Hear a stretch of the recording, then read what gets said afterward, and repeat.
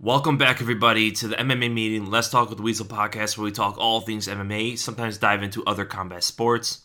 And a lot has happened since the last episode. So, in boxing, Deontay Wilder got through Dominic Breazeale. I don't want to talk too much about it because I already made a breakdown and my point of view of the three top heavyweights right now. But that knockout was beautiful, man. It cemented Deontay Wilder as one of, if not the hardest puncher in boxing history.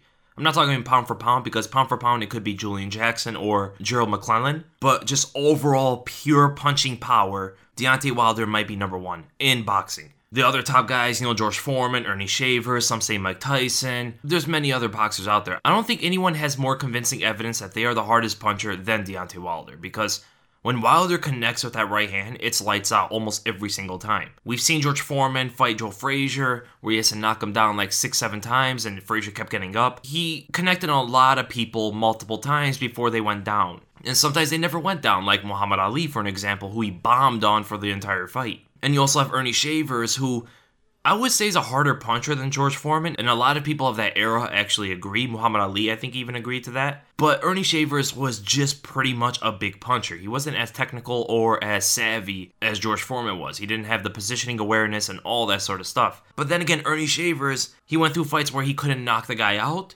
or knock him down that easily like Wilder was able to. And the crazy thing is, Wilder weighs like 40 pounds, 30 pounds less than these guys, and he still hits harder than them. People say Mike Tyson as well. I made a case that I don't think Mike Tyson has the brute power of these other heavyweights. I think there's more factors involved, such as the ability to go to the body, change targets, go to the head, which is what Mike Tyson really excelled at. And he credited a lot of his knockouts to that fact, that he was able to go to the body and go to the head. And when you do that, you're able to knock the opponent out easier. And he's also very, very fast to get in. I'm not saying he's not a hard puncher. Obviously, he's one of the hardest punchers. But I don't think he punches as hard as guys like Wilder or Foreman or Shavers. And there are boxers who have fought both George Foreman and Mike Tyson, such as Evander Holyfield, who said that even an older George Foreman hit harder than Mike Tyson. So, yeah, pretty much the point is, I think Wilder hits harder than any boxer ever. And then people put him up against Francis Ngannou. It's almost impossible to tell. Because they both knock opponents out with one shot. Maybe Ngannou hits harder, maybe because you can say he doesn't connect flush all the time, and he still puts people limp, such as his Curtis Blaydes knockout. He kind of slap punched him and drove his head to the ground. Or his extremely tight uppercut on Cain Velasquez, which made him go limp. These aren't flush, full power, full range of motion punches that he's knocking people out with. But the thing is, Wilder weighs like 50 pounds less than Ngannou, so that's impressive, man. But the entire thing is, him, Joshua, and Fury have to fight each other. I do think Joshua is the most well-rounded of the three. Wilder is the biggest puncher, and Fury is the most technical. The only thing Joshua doesn't have that the other two have is good cardio. In his last fight, he did show pretty good cardio, but to go at a high pace for 12 rounds, we haven't really seen that out of Joshua yet. And that is where his opponents are going to be able to start connecting on him. So even if he fights Wilder, I do favor Joshua to win. If he starts getting tired out there, Wilder can land that one big shot and put him out. With Fury could start taking over the fight, and there is no chance for Joshua to come back. It's interesting, man. That is why these three heavyweights, it's like that new era, In the 70s and 80s, you had Frazier, Foreman, and Ali, who really defined the heavyweights of that era. And then you had like Mike Tyson, Evander Holyfield, and Lennox Lewis, who defined that era, like the 90s, early 2000s. And now you have these three, so it's extremely exciting. And you always have the next tier, such as Luis Ortiz, of this era. You had Ken Norton when Ali was fighting. Even though you can actually put him with Ali, Frazier, and Foreman, because most people believe that Ken Norton beat Ali 3 times. So in MMA, a lot's happened. Sage Northcutt got obliterated by Cosmo Alexander, and people seem to say that they threw Sage Northcutt to the wolves early. Obviously, it's not the easiest fight in the world because he is fighting a veteran, a high-level kickboxer in his first fight at 1, and he got knocked out, but it was a very winnable fight, wrestling. He did not attempt one takedown. He tried to kickbox with him. You just played into this guy's game completely.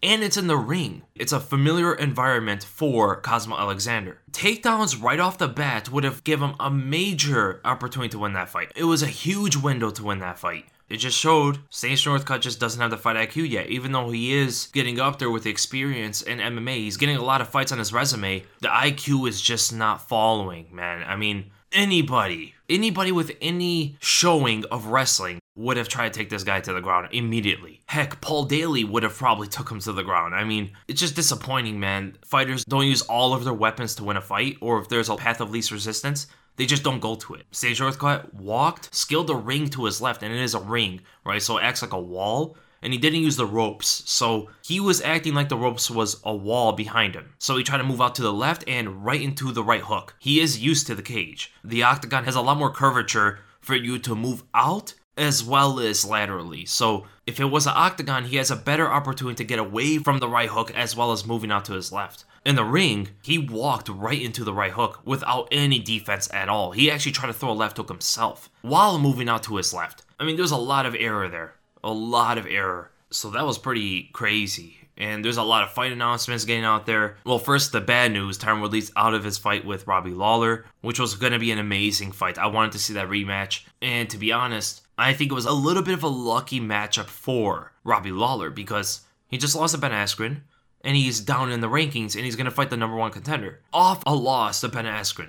It's going to be interesting if that's going to happen again for him, if they're going to throw someone like Woodley at him again. But Robbie Lawler, it looks like he turned down all other options besides Woodley, or if it was going to be Ben Askren. And I have a feeling he's not going to get either of them. You know, I wanted to see him versus Ponzinibbio. That was 100% the fight I wanted to see, because they're both very close in the ranks, and they're both explosive, exciting fighters. It would have been a great fight, but for Robbie Lawler, going from Woodley to Ponzinibbio in the rankings, his management probably didn't want to do that. You know, it didn't do too much for him. And everybody was calling him out throughout the entire division, pretty much. From Darren Till to Mike Perry, Leon Edwards to Zaleski Dos Santos to Ponzinibbio, everybody wanted to fight him.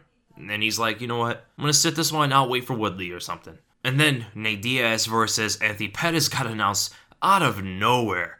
I mean, Nate Diaz has been out for 3 years, and he's coming back against Anthony Pettis, of all people. And his team actually reached out to Pettis' team before the UFC even knew this was going on. And they were like, you want to fight? Yeah, I want to fight. Okay, let's fight. All right, let's fight. And then they took it to the UFC. It was like, okay. I love that story, though. I love that kind of thing. I wish fighters would do this more often. Set up fights between themselves and then let the UFC know, you know, this is the thing that we both want to do here. And it's a good fight. I mean, Anthony Pettis and Nate Diaz is exciting. And supposedly they have beef. Now, I could be a bit of a skeptic.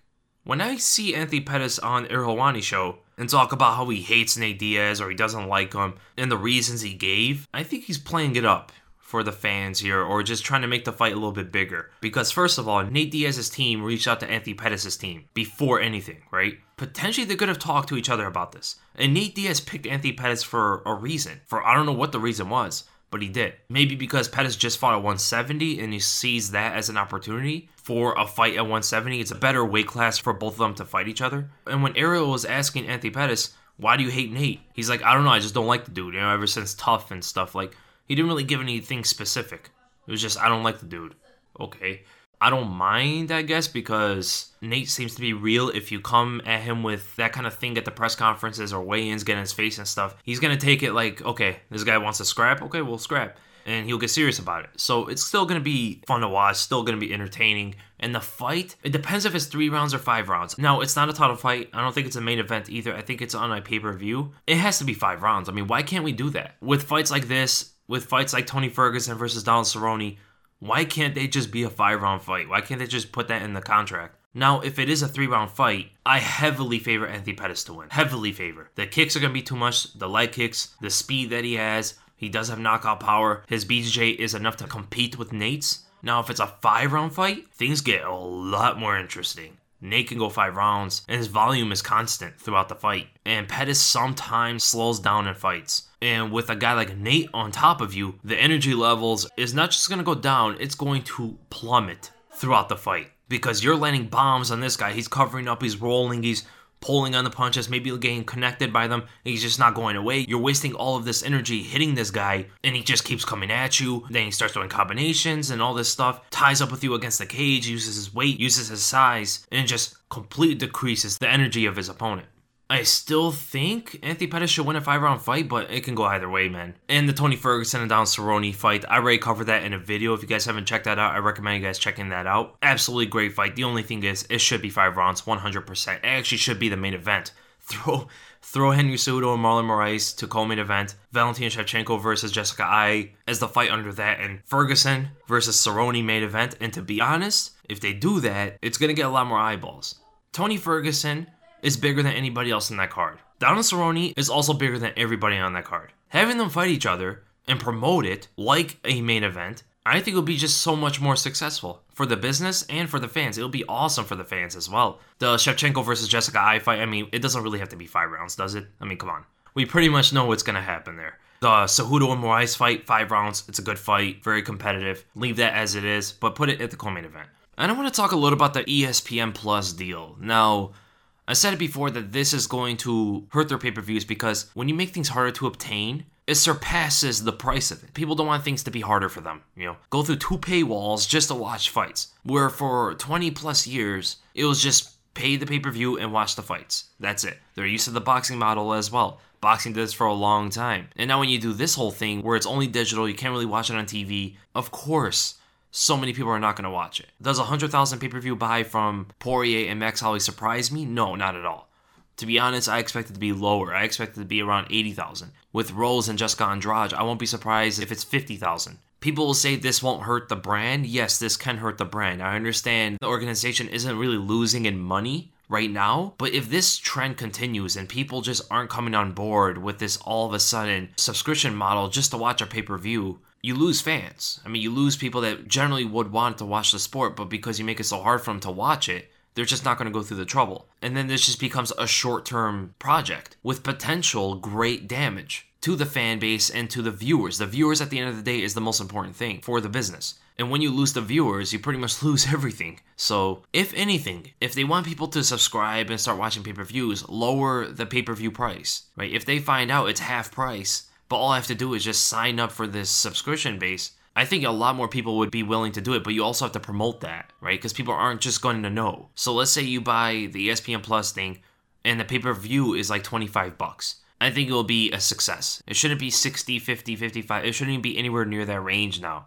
Look at the WWE. I don't think they do that anymore. I think their pay-per-views or their big events such as, WrestleMania, SummerSlam, all that stuff, aren't they still pretty cheap comparable to the subscription? And theirs is booming. I mean, WWE's bigger than it's ever been, I think, right? And the thing I don't like the most is it hurts the fighters, man. As a business, it does what it does. But for the fighters, it seems like it's really going to hurt them. It seems like they're not going to make as much money as before. But also, I don't see fighters complaining about this. The only one that probably complained was Brock Lesnar because he didn't come back. For the reason that he didn't come back because the money wasn't what he wanted. And perhaps he wanted that 15 million, whatever it was, because of the whole model for pay-per-view now. I don't see anybody else complaining, so maybe they know something we don't. And if they do, if they're fine, I have nothing to complain about. And did you guys see, Conor McGregor had this interview with Tony Robbins, and he said some real stuff out there, man. Super inspiring. Talking about things like motivation and how his motivation would drop sometimes and how he had to get it up. And he doesn't allow external things to clash with his internal drive, and all that sort of stuff. Just a lot of great stuff he was saying out there. And he says something during the interview that just rings in my ear like someone set off the bell of good luck. He said, "Your lack of commitment is an insult to the people who believe in you. I want to give back to those people that believe in me." I mean, that quote itself, that will stick with me for a while, to be honest. And there's a lot of people that can listen to those words to create some motivation for themselves to use their talents, use their skills, and stuff like that. Because I haven't said this before, but my biggest pet peeve for other people, and downright almost fear for myself, is a waste of talent. Or a better way to say it is a waste of passion. And a lot of people today, I believe, can follow that path, can listen to some of those words and better themselves and make themselves happier. I would love to get into this more, love to talk about this more, but it is an MMA podcast, and I don't want to get distracted from that. Awesome stuff by Conor, man. I mean, this is the Conor that we miss. Said a lot of real stuff, man. I highly recommend you guys watching that interview. Of course, he talked about the Khabib stuff, and of course, his competitive side takes over him, and he will say things that you probably won't like, such as Khabib landed that lucky overhand. He said it again. He said that he had a terrible weight cut. He was injured before the fight. Just a lot of these things of why he lost. Like the training camp was completely opposite of what he's used to doing. Such as they focus too much on defense when he said, all I ever do is offense. I mean, straight up excuses, let's be honest here. But he's trying to make a, I guess, convincing argument that there should be a rematch for whatever reason. There should not be a rematch. They'll say, yeah, but it brings a lot of money. But it's on ESPN Plus. How big would the pay-per-view actually be now? Before it did 2.4 million, right? I expect the pay-per-view on ESPN Plus to do somewhere around like maybe 700,000. Maybe. It just makes it so hard for people to watch. Let's be honest here. The ESPN Plus deal, it's good for the organization because I think they get a set pay. But for the fighters and pay-per-view points and stuff, it kind of messes them over. At least that's what we know of the outside. We don't know all the details, obviously. And I would love to hear Conor at least give some credit to Khabib. I mean, Khabib won, and won pretty easily for the most part. I mean, third round, he lost that, but dominated the fourth, dominated the second, and won the first. Beat Conor on the feet, beat him on the ground, beat him in the clinch, beat him in wrestling, beat him in transitioning, beat him in scrambles. He beat him everywhere. And you don't give him credit at anything. You say, lucky punch, this won't happen again. His wrestling was not as good as they thought. Give him some credit, man. He beat you. And he walked you down. Conor said that he walked Khabib down, and Khabib was running away. I never heard Conor ever say these kind of things. Khabib was running away, he didn't want to fight. I mean, there were points in the fight where he was walking you down. He was walking Conor down in the third round, too, where he lost the round, but he was still walking Conor down, landing his own shots, too. And he's a wrestler, or he's a sambo artist. And even when Khabib was walking down Conor landed a couple good shots. The biggest one was that right uppercut, but Khabib never looked rocked at all. He was able to defend, block, and roll with all the punches. Khabib's defense is really good, man. It's awesome. To be able to guard Conor's punches like that, where most guys are not able to do it, you got to give Khabib a lot of credit for his striking defense. He rarely gets hit, man. Even when he's walking people down. L.I. Quinta, Conor McGregor, Edson Barboza, Rafael dos Anjos. There is Michael Johnson, but Johnson did connect one time throughout the entire fight. And he still walked all these guys down and beat them on the feet too, whenever it was standing. And Conor is trying to get a rematch. He said it. He wants to get a rematch. He says the reason why is because he got the last punch of the night. That doesn't really mean anything because he still lost the contest pretty dominantly. And that's what the contest is. It's not about Khabib's people. If you want to fight with those guys, if you're going to say things like, I got the last punch on your brother, okay, then what? You're trying to set up a fight with his brother now? Because that's not Khabib. You didn't punch Khabib there. Khabib won the fight easily. Man, if they do the rematch, that's going to be, in my opinion, that's going to be really messed up. And Dustin Poirier even said that he still doesn't believe that he's going to get a title shot yet. Imagine passing up Dustin Poirier and Tony Ferguson for a rematch with Conor McGregor. As a hardcore fan, I mean, that's just kind of messed up. And the thing is also, Conor really doesn't have too many people to fight now. Because Nate's fighting, Tony's fighting, Cerrone's fighting, Poirier and Khabib might be fighting, Pettis is fighting. I mean, there is Rafael dos Anjos who's calling him out, and that makes sense. Jose Aldo's calling him out. That makes sense too. I actually want that fight. That actually makes a lot of sense to me. It's very logical because Jose Aldo has been saying that he wants to go up to 155. Go up to 155, fight Conor again. Conor's coming off a loss, so why not? Him versus Jose Aldo. You could do him versus Rafael dos Anjos. I love both fights. To be honest, I like Conor with any fight, even Khabib. I like that fight. I just don't like it more than Poirier versus Khabib, or Tony versus Khabib, or even Cerrone versus Khabib. Now let's go to the questions here because I know there's a lot of them. Okay, so for anybody new here, if you guys want to ask a question, usually on Sunday or Monday, early in the week, I will post on my community tab on my YouTube page something like questions for podcasts, right? And then you reply your questions under there, and the questions with the most likes do get read first. And there's the other option. You can go on Twitter if it's more convenient for you, and you just tweet me any question you have. Make sure to hashtag them MMA meeting. But because my channel mostly focuses on YouTube, and it does have that like-dislike component in there, it makes it a lot easier for me to pick out questions that you guys want to hear. So we're going to start with Sahil Singh. Well, apparently a lot of people want to know this. And that's another thing. I answer every question. Are you virgin? No. Would you fuck Joanna or Rose? I definitely think Rose is a lot more attractive. Rose 10 times over. She looked really good when she had longer hair too, so the implants is a major turnoff for me. I know it's a very polarized conversation to have. Some people are like diehard for implants. Or if you don't like them, they trash on you for it. And then there's people who are completely natural. I much prefer the natural look. So Robert Whittaker versus Nikita Krylov. I go with Robert Whittaker. Obviously, he's going to be bigger. He's not a small guy, man. He can go to 205 and do pretty well, I believe. Especially because of his takedown defense. I mean, if you're stopping Yoel Romero's takedowns, I don't think a lot of the light heavyweights are going to be much of a problem. So Nikita Krylov, I do think Whittaker would win. He'd be much, much faster. It won't be an easy fight, because Krylov is a very dangerous striker, but I think Whittaker is a lot more technical. Misha Cirkunov just doesn't have the chin. He'll be way too slow. His takedowns won't work.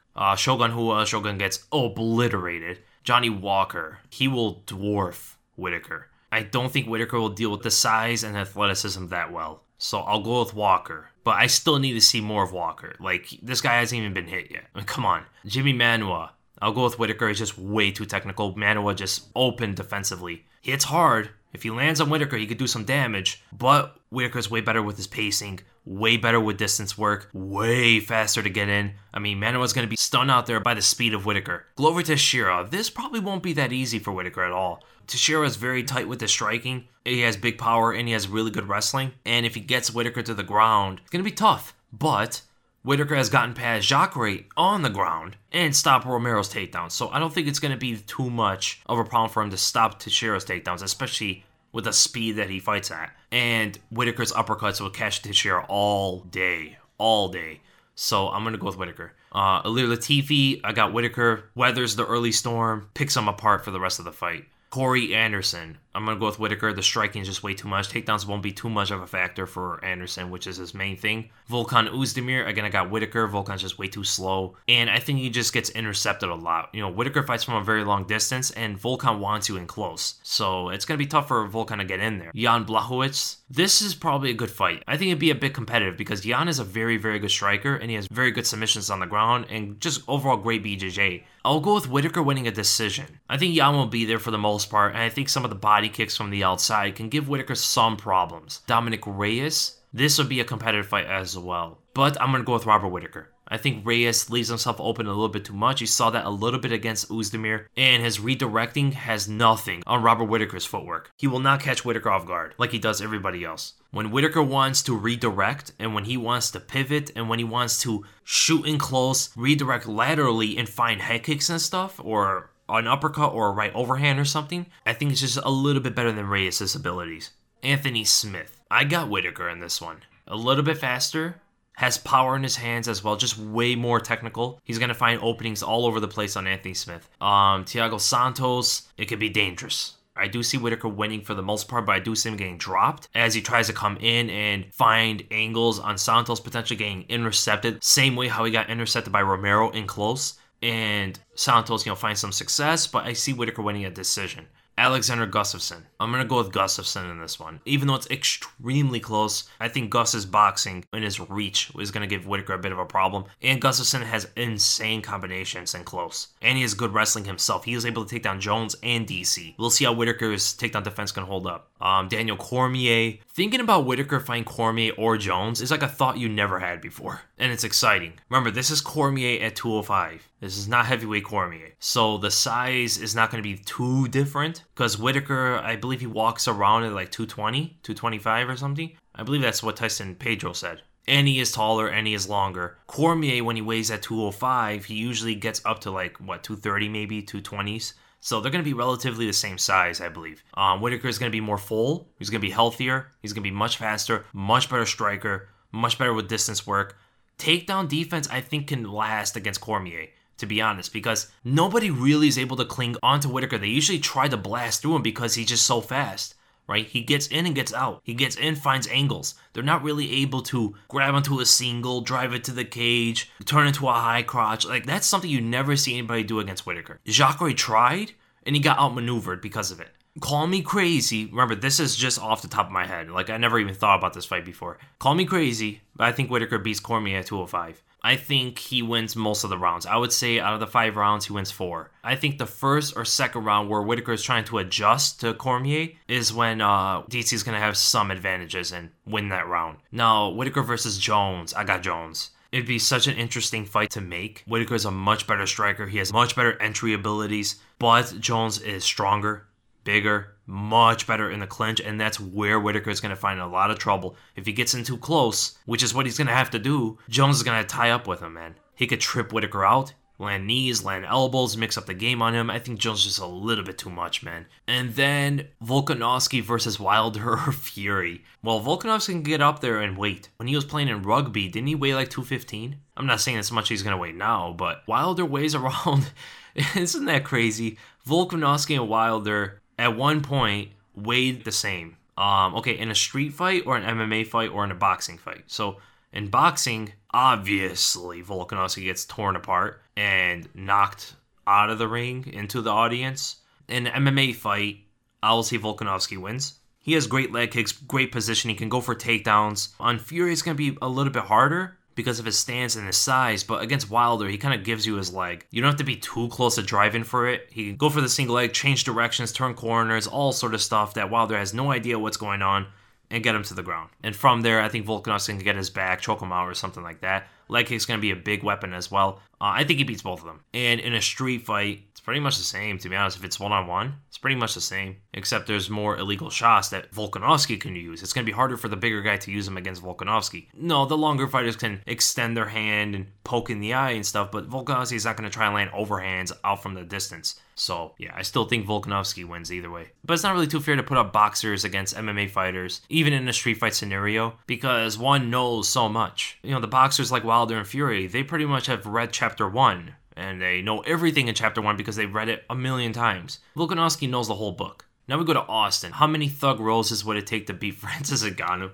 A lot. An army of them. Ngannou would be planting roses all day. But, too much. Just too much. Like, over 10. Like, a lot. Acid Loud 77. Who do you think is going to get popped by USADA next? There should be betting odds on this. I mean, the snitches or the people that are outing out the PED users are going to be helping with that. So someone at Jackson's or someone that trains with Paulo Costa. I don't know, man. I don't know. Anybody can pop. I would not be surprised. People are like waiting for Romero. Like people are just waiting until that announcement gets out because so many people don't believe that he's not on anything. I mean, even people I know that don't watch MMA that much anymore. They're like, did Romero pop yet? I'm like, no, I don't think he is doing anything. Then we go to Bassi. You have 1 minute to give someone advice who's going to an MMA fight. This person has zero experience fighting and watching fighting. He's going to fight another inexperienced person. What important advice would you give him going into the fight whilst trying not to overwhelm them with information? Yeah, that's a big one, right? That would be hard. 1 minute advice. I know nothing about this guy. To be honest, in this situation, it's impossible to give him anything important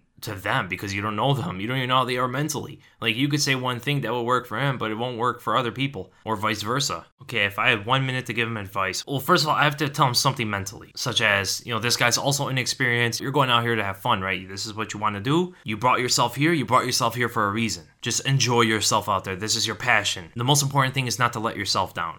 So give all you can out there, everything that you can do, everything that you understand, everything that you know. And as for technical advice, I'll be like, well, first of all, I'm going to say the jab.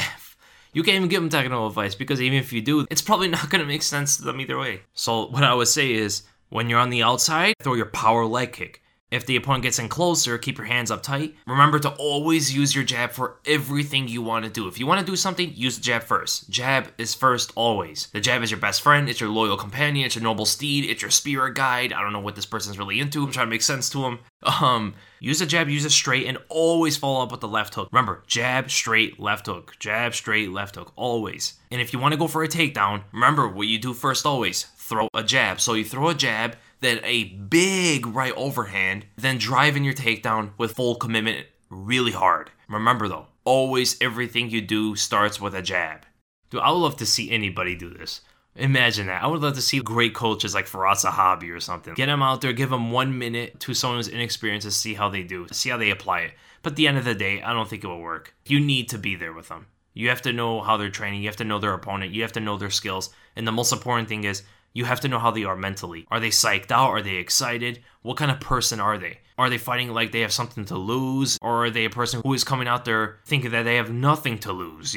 Those things, man, you completely change your advice for them. Completely. That's pretty much the basic fundamental thing I would say to someone if I don't know anything about them or who they're fighting or their mental state, them even talking to me. Like, that's a great exercise, man. I really appreciate the question. Now go to Nathan. Douglas Lima versus top 15 welterweights. I think I did this before too. I've done a lot of these, man. So against Vicente Luque, well, it is a different top 15 now. Versus Vicente Luque, I do have Douglas Lima winning. I think it's a war.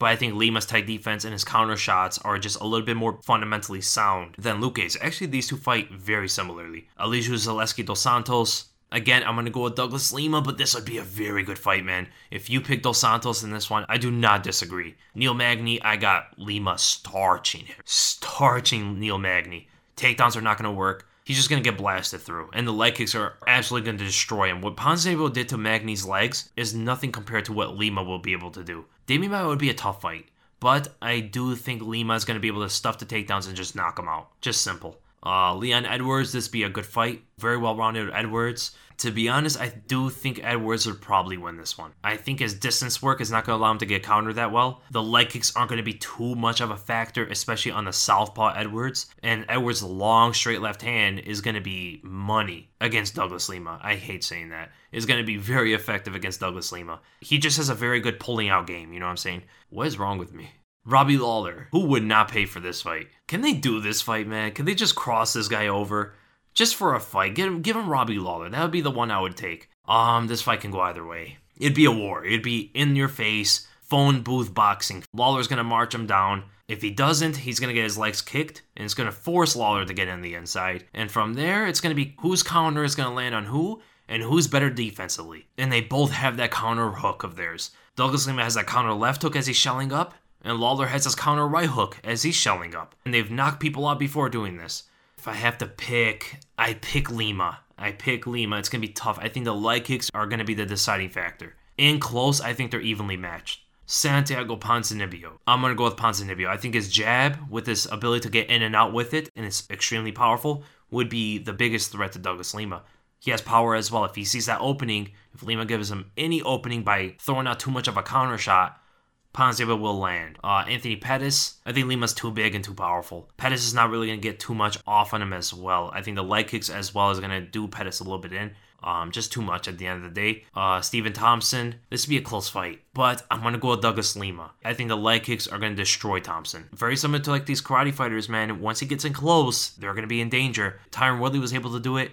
I think Lima's going to be able to do it as well, being a taller and longer fighter. Darren Till. I see Darren Till getting annihilated by a left hook.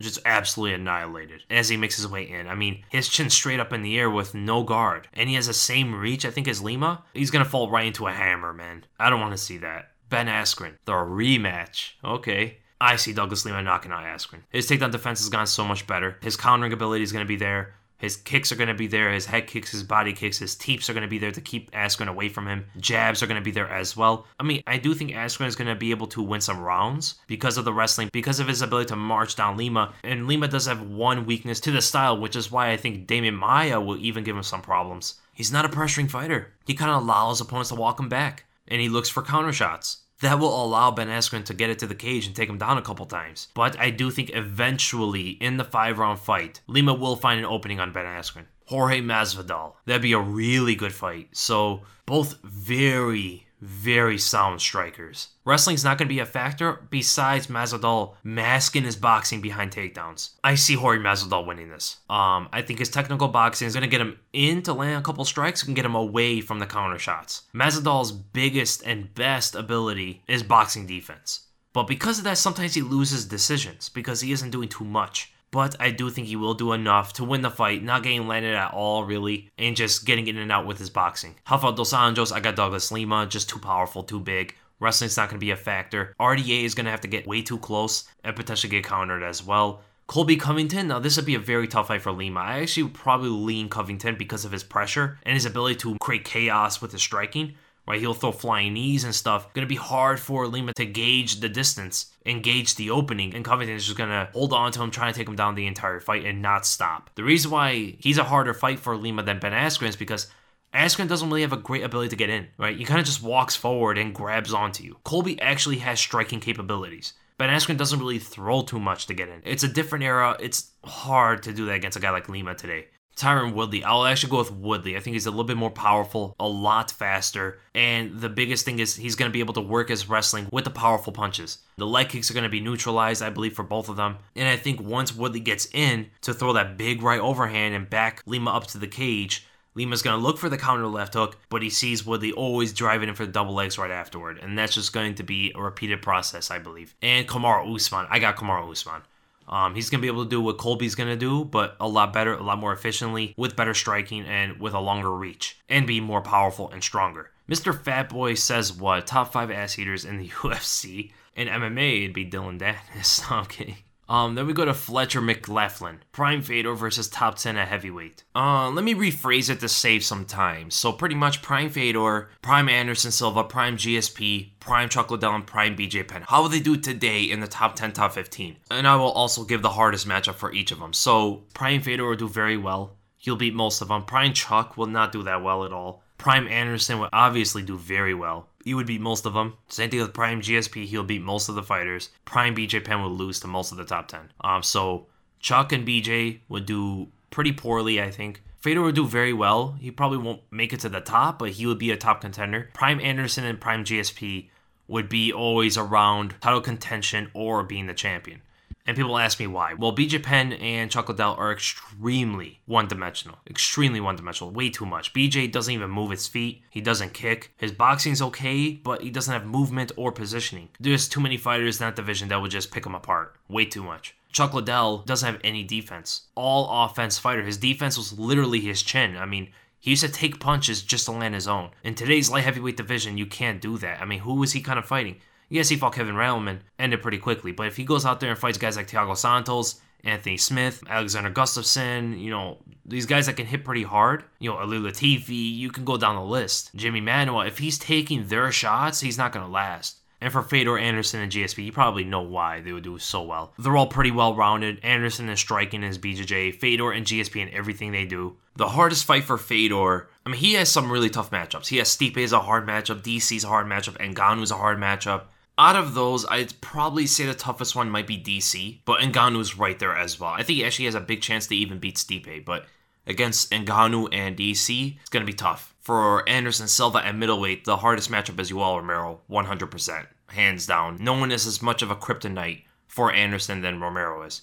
At welterweight for GSP, he has a lot of hard matchups there, man. Usman will be a hard one. Woodley can be a hard one. Even Robbie Lawler would be a hard fight for him. Santiago Ponzinibbio is a very hard fight for him, but I'd probably say Kamaru Usman, to be honest, because of his wrestling. I think when GSP tangles up with Usman, he's going to find, this is different, because nobody's ever taken down Usman, and he out-wrestles everybody. He even dominated Tyron Woodley with wrestling. Who has done that?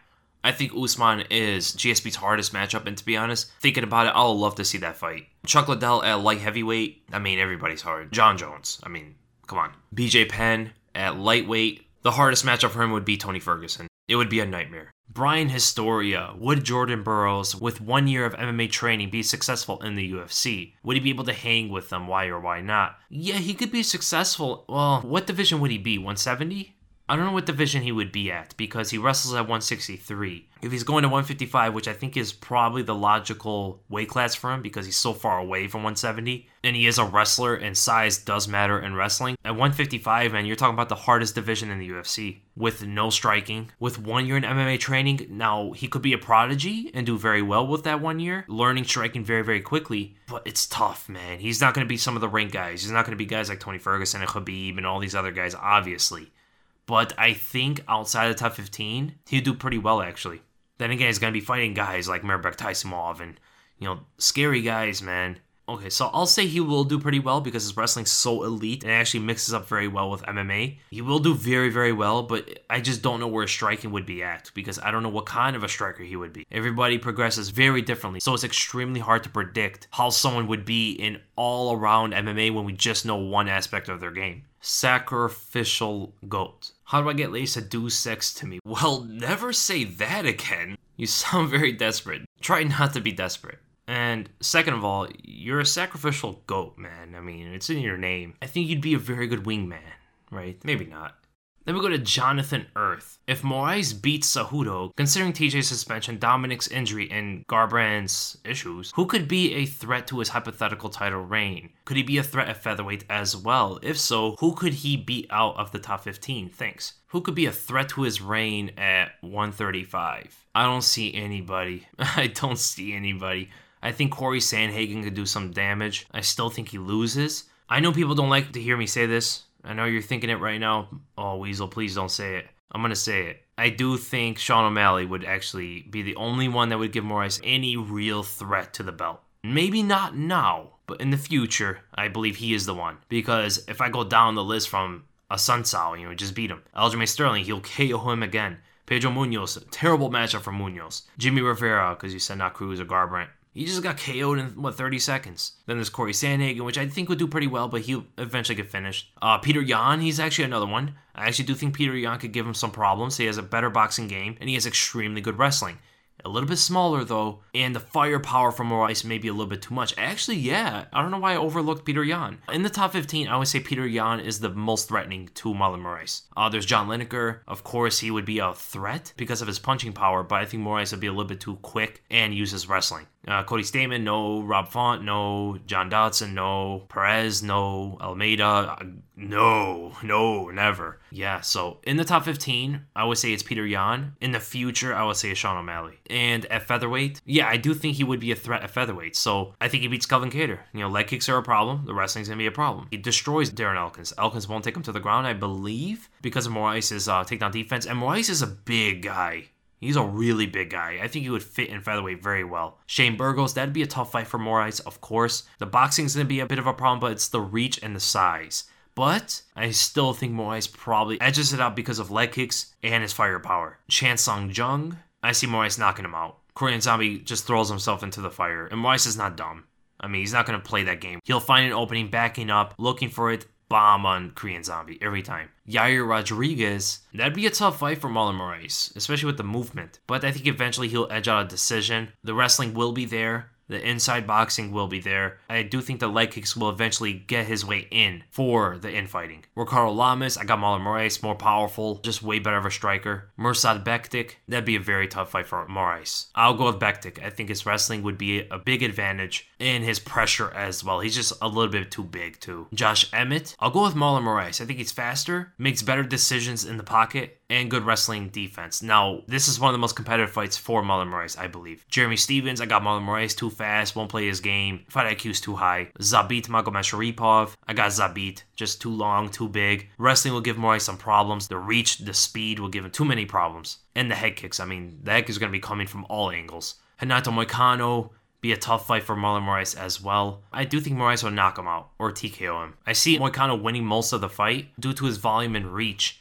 But I think Moraes will find his way on the inside, and Moicano will be lost in there. Frankie Edgar, I'll go with Marlon Moraes. It's just a bad fight for Edgar. They would never fight each other, but Moraes has better striking, more powerful, just as fast, good wrestling as well, great BJJ as well, and I think he's actually bigger than Edgar. Jose Aldo beats him. It's just too hard for Moraes. If the Jose Aldo shows up like he did 2 fights ago or 3 fights ago, Marlon Moraes is going to be in hot water the entire time. He's not going to find his way in without danger. His wrestling is going to be completely neutralized. The leg kick's going to give Moraes problems as well. Jose Aldo is just a little bit too fast and too crafty and just too technical with his boxing. Brian Ortega, I'd probably go with Ortega on this one. It'd be a very hard fight for Moraes. He's not going to use his wrestling. His power shots are going to meet Ortega's, and Ortega is just as powerful, if not more powerful. And his shoulder rolling is going to give the overhands of Moraes a bit of a problem to land. Volkanovski, this is a very competitive fight. Both very powerful, both fast, good wrestlers. Good kicks from both of them. Overhands, punches are quick. They're so similar to each other. I think it could go either way. And Max Holloway. I got Max Holloway in this one. The volume, the reach, the angles on the inside is going to keep Moraes guessing the whole time. Hobo Sage, Mighty Mouse versus Rock Dwayne Johnson in a street fight. Mighty Mouse destroys him. Easy. John Skywalker. Who is the best pound for pound best fighter in your opinion, currently and all time? Okay, currently the best fighter, period, in my opinion, is Daniel Cormier. Because John Jones, I can't include him. Alright, if I'm including PEDs, then it's John Jones, easily. Without PEDs, I think it's Cormier, because he went up to heavyweight and knocked out the heavyweight champion, not only the heavyweight champion, but the greatest heavyweight of all time in the first round. And he was a light heavyweight champion coming into it, and he's beaten the best guys besides Jones at light heavyweight, with title defenses. And he's defending his heavyweight title against Derek Lewis, who's much bigger than he is.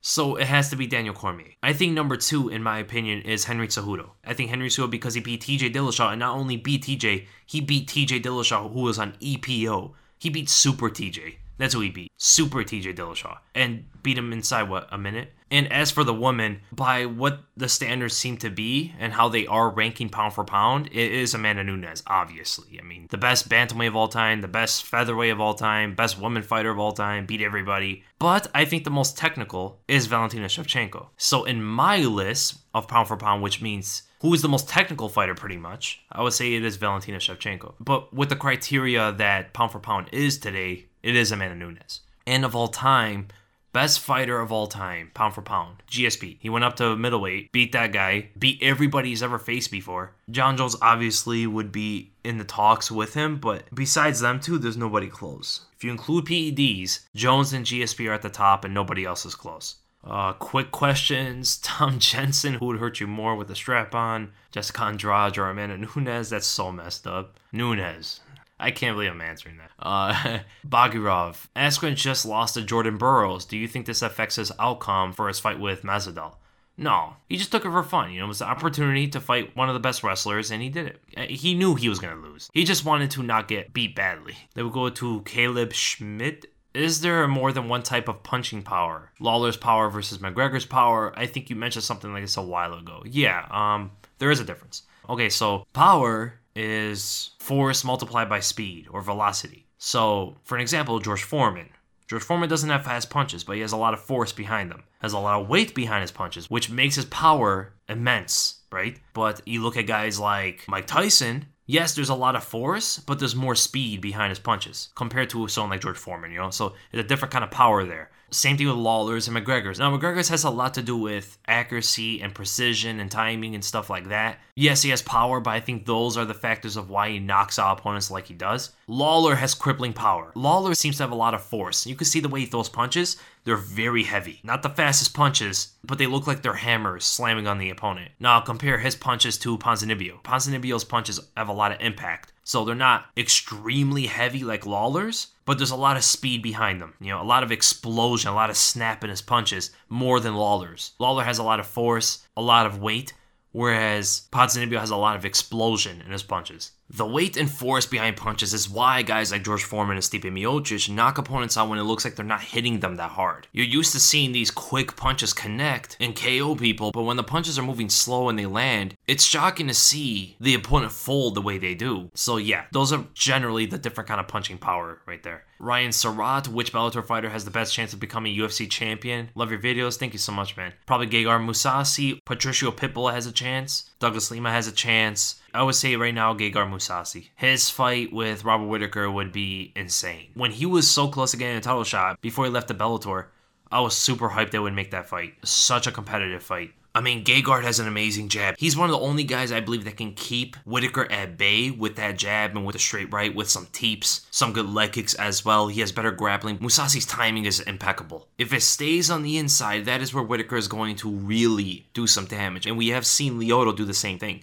When Lyoto got in on Mousasi was kind of lost sometimes. And that is why I do favor Whittaker to win this fight, because eventually I do think he'll find his way in, find that entry that he can go to the entire fight, and Mousasi kind of gets thrown off. But I think in the beginning of the fight, Mousasi can do a lot of damage. Another one by Basi, number 1. Which stylistic fights interest you the most? I like all fights, to be honest, but I like flashy striking matches.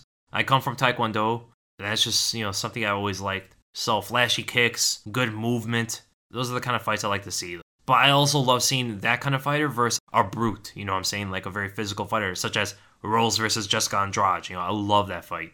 And which do you enjoy to watch the most, least? The least? Lay and pray fights. If one fighter just doesn't have good grappling or wrestling and they're just getting lay and prayed and the other guy is just sitting on top, I don't like watching those. I just kind of learn from those. Number 2, do you reckon home advantage exists in MMA? Chill on his channel says, unlike in other sports, it definitely doesn't exist, and if anything, it's a disadvantage. It just depends. You can't say it is or it isn't. It just depends on the fighter. Some fighters perform a lot better at home. Some fighters just don't. They don't want the pressure. They like to go to another country and not deal with hometown pressure that's directly related to them, right? If they have pressure from strangers or this country that they're in that they aren't related to, it could be a bit easier, But again, like Conor McGregor, when he fought at Ireland, his whole team won. It was a big thing for them. They were super motivated to fight there. Michael Bisping has never lost in the United Kingdom. GSP fighting at Canada. I mean, obviously, I think he performs very, very well there. It just depends, man. There's no way to say it does or it doesn't. But it definitely does have an effect. Number 3, do you think all MMA fans, media, including yourself, are overwhelmed by the recency bias unconsciously? Yes. I'm honest with myself. I do have it as well. When things happen recently, I do tend to jump onto the excitement. Sometimes I let the passion get ahead of my analytical judgment. And fans do as well. Let's be honest, we've been watching MMA for a while, right? Whenever someone loses, all of a sudden they're washed up, they're garbage,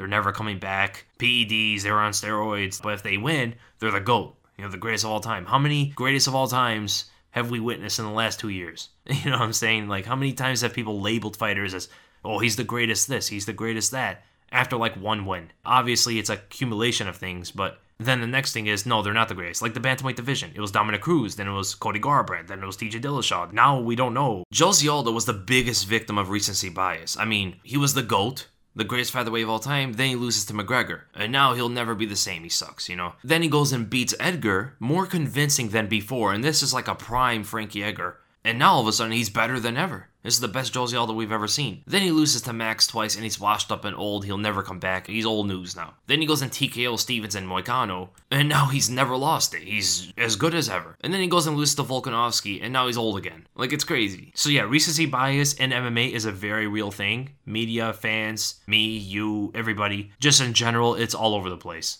And I do think it happens unconsciously. I don't think we actually are like, oh, he won recently, so that's why he's the best. No, we're very passionate. We love the sport. And to be honest, recency bias, yes, it could be annoying sometimes, but it also makes things fun. It's like living in the moment for MMA, and we just all enjoy that moment. Thanks, Weasel. Keep it going, mate. Thank you so much, man. Great questions. Now we're going to go to the Twitter questions. All right, we're going to start with @Aiden P. McGowan. I wasn't around on Twitter in 2016. Was there the same stigma that McGregor couldn't beat Diaz because he got dominated in the first fight, like there is right now with Khabib versus Conor rematch? Well, first, I don't think McGregor got dominated, throughout the fight. Maybe just that later part of the fight. But not really. There were a lot of people that still thought McGregor had a chance. With Conor versus Khabib, it's like, don't even make the fight. Like, Conor doesn't really have much of a chance. That's what's going on here. So it's a lot stronger now. With Diaz, it was just like, McGregor was in there. He had his moments, he won the first round. He could do some things. With Khabib, it's like, it's gonna be tough. Give him a rematch. I don't see him winning. Like, that sort of thing. So, no. It's a bit different. Obviously, there is a difference because Conor was way more motivated man back then, and Diaz didn't dominate him quite like Khabib did. Right.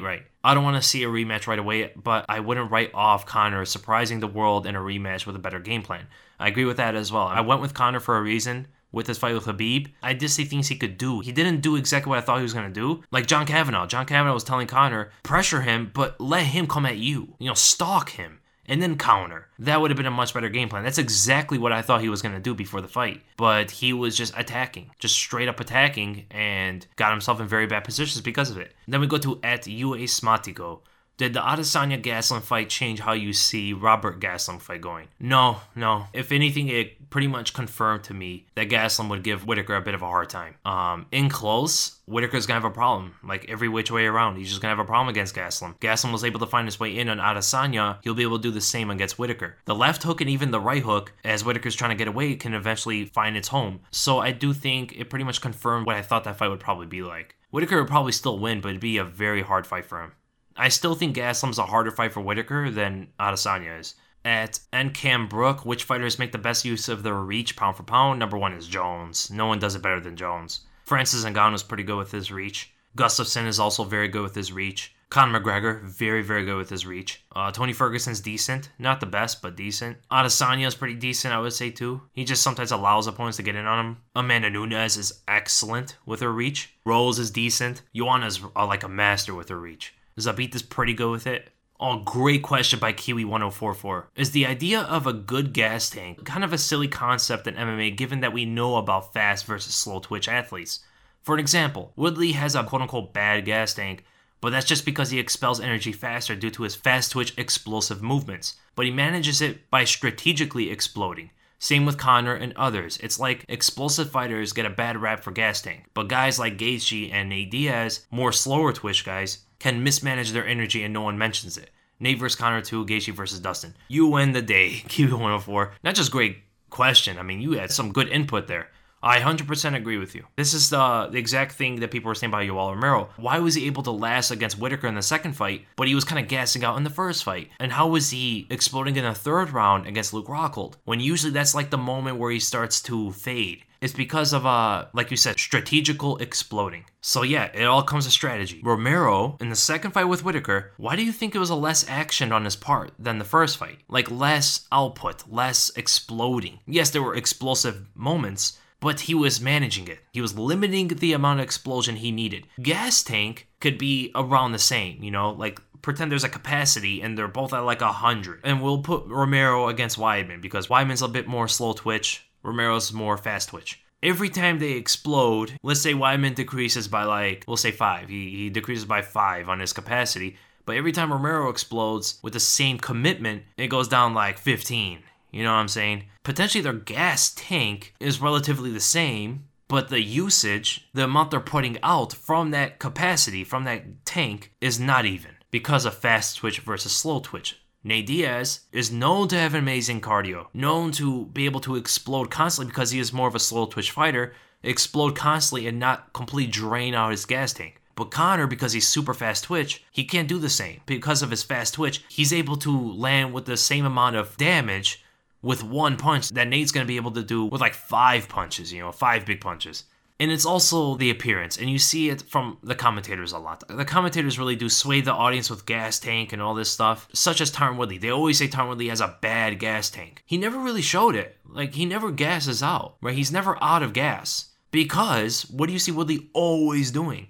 He's sitting back, looking for his opening. You don't see him constantly exploding for the big shot like Conor did in his first fight with Nate Diaz. Then he would gas out. But because he's this big, muscular guy, bulky and full of muscle, looks really athletic, explosive, they automatically think he has bad gas tank. And that just plays into their narrative throughout the entire fight. But think about it. What fights has Tyron Woodley gassed out? I can't name one in recent fights. You could say the Kamaru Usman fight a little bit toward the end because Usman was really putting it on him and draining of his energy, but he wasn't really completely gassed out. He really just didn't do anything the whole fight since the beginning. So yeah, the fast twitch and slow twitch thing is a better thing to say, especially for the commentators, because when they keep saying poor gas tank and stuff like that, such as Zabit, right? Zabit, I would say, is a bit in the middle. Maybe he's a little bit more on the fast twitch side. A little bit more in the fast twitch because he is actually extremely explosive. But he lays out so much output and so much explosion, and not just regular punches and stuff. I'm talking about spinning kicks, jumping off the cage, and all sort of stuff. He's depleting his gas tank because of it. So yes, it's management. Management of your cardio. That is the thing. Nate versus Conor 2. What did he do at the end of the second round all the way to the end of the third round? He just exploded everything he had into Conor McGregor. And it wasn't 1, 2, 3, 4, 5 big punches. He was doing 50 to 70 punches in there, in those rounds. By that time, and we're talking about power shots. Explosion, as much as he can go. If Conor does that, he will gas out halfway through that. You know what I'm saying? If Conor's throwing his biggest punches, he will start feeling it within 20, 25. I'm like, oh shoot, too much explosion, too much fast twitch. Great point, Kiwi104. Then we go to at Devontae Dat Trip 6. I know you said Ngannou would obliterate JDS, but do you think Ngannou could try to play a point fighting game as opposed to brawling with Francis? Also, it would be cool if you added Fight of the Night and Performance of the Night predictions in your prediction videos. Yeah, that would be actually awesome. I was actually also thinking if it's a pay-per-view, predict the pay-per-view buys, but on the ESPN Plus thing, it's just hard. So if JDS point fights with Ngannou, his chances of winning skyrocket. And actually, I've been thinking about it a lot more since I said that. JDS can win. I do still think Ngannou will obliterate JDS, not because the fight's that easy for him, but as soon as he touches JDS, it's over. And I think it will happen. But JDS has fought Ben Rothwell. Yes, Ben Rothwell's not as big and scary as Ngannou, but the sequence I remember that makes me think that JDS has a good chance of landing on Ngannou and rocking him, remember when JDS kind of dipped? I think he threw a jab to the body very quickly to get his way in and threw that huge right overhand on Ben Rothwell and rocked him. He could do that sort of thing with Ngannou. That's a point fight with explosive punches to end the fight with. Use his speed of getting in and out. He can do that to hurt Ngannou. But Ngannou is not a plodding fighter who just sits there like Ben Rothwell. Ngannou is very good at moving backwards. Look at Andrei Arlovski. Arlovski tried to attack from the outside, almost like a point fighting sequence, attack with the right hand from the outside, and Ngannou moved back a little bit, uppercut. It's scary with Ngannou, man. I still love the fight because you never know. JDS has dynamite in his hands as well. The thing about punching power, the difference in punching power, JDS has a lot of speed in his punches. He has some force, but most of his knockout power comes because of his speed. When he throws those limbs of his, they are coming at a velocity that barely any heavyweights are able to throw with the kind of leverage that he has. Ngannou, on the other hand, has fast punches, but he has immense force behind them, so he has all of it. Everything you want in punching power, Ngannou has it. And that's why him and someone like Deontay Wilder could just put anybody out with anything they throw. right? The force was evident when he put Cain Velasquez limp. Not a fast uppercut, not a lot of motion to get that speed in there. It was just force. Just all his weight behind it. Bam. And then look at his uppercut when he fought Ellis Overeem. From the point that he cocked back his left hand and threw it up at Overeem, the punch was so fast with all of that momentum and leverage and weight behind it. One of the most devastating punches you'll ever see. Then we go to @NCambrook. Top 5, 10 nastiest ground and pound artists. It must be consistent, not 1 or 2 fights with good ground and pound. So number 1 of all time, Khabib. He's the best. It's an art when he does it. Like, it's something you have to learn to get as good as him. Also comes with great positioning and good wrestling, but the ground and pound is ferocious. Ferocious at every position, from half guard to side control to full mount to stacking to in the guard, like everywhere. This guy's so dangerous with him. People like to say Tito Ortiz because, you know, he kind of revolutionized ground and pound. Perhaps, but nastiest. Aspen Ladd is probably the best woman ground and pound artist right now. Nunes is pretty devastating with ground and pound, but that was one fight with Kat Zingano. Fedor's definitely up there. I would say Fedor's probably number 2. John Jones is up there, probably number 3. You know, his elbows. I mean, look at the guys he's finished on the ground. Not only finish, look at the guys he's destroyed on the ground with ground and pound, such as Brandon Vera. Do you guys remember that? Remember when he destroyed Brandon Vera's orbital bone? I mean, the power he generates in his elbows on the ground is absolutely ferocious. It's so scary. Finishing Daniel Cormier was one of the scariest ground and pound moments I've ever seen. When he got Vitor in the crucifix and started just levering elbows in there. Matt Hughes had really good ground and pound as well. So any of those guys, but the top 3 I would say is Khabib, then Fedor, then John Jones. Then the last one, I'll go to @Zach Smalls. Thoughts on Javier Mendez ranking Khabib's opponents from least threatening to most threatening. Max, Dustin Poirier, Tony Ferguson, then Conor. Sounds to me he wants Khabib to fight Conor again. It's Tony Ferguson. Tony Ferguson can match Khabib in most areas where everybody else can't. Yes, Conor can knock him out on the feet, but I think what Javier is trying to say is nobody can match Khabib on the ground and in the wrestling, which is why Conor, being the most dangerous boxer out of those guys, he has the best chance of landing that shot and putting out Khabib. I think that's what he's saying. But that's just maybe a little bit too much confidence in Khabib's grappling to compare him to Tony Ferguson, for an example. If Tony goes out there and submits Khabib, then what? It's a possibility. Tony's BJJ is scary. It's nasty. And not only that, his elbows off his back is something Khabib has never fought against before. And even Kevin Lee said that was the thing that completely disrupted him against Tony Ferguson. They're a lot more impactful than they look. Tony's a better striker as well. More dangerous, more power, way longer. More weapons there. He has good takedown defense. He has submissions when you try to go for takedowns. He has Granby rolls, which is something Khabib has not fought against.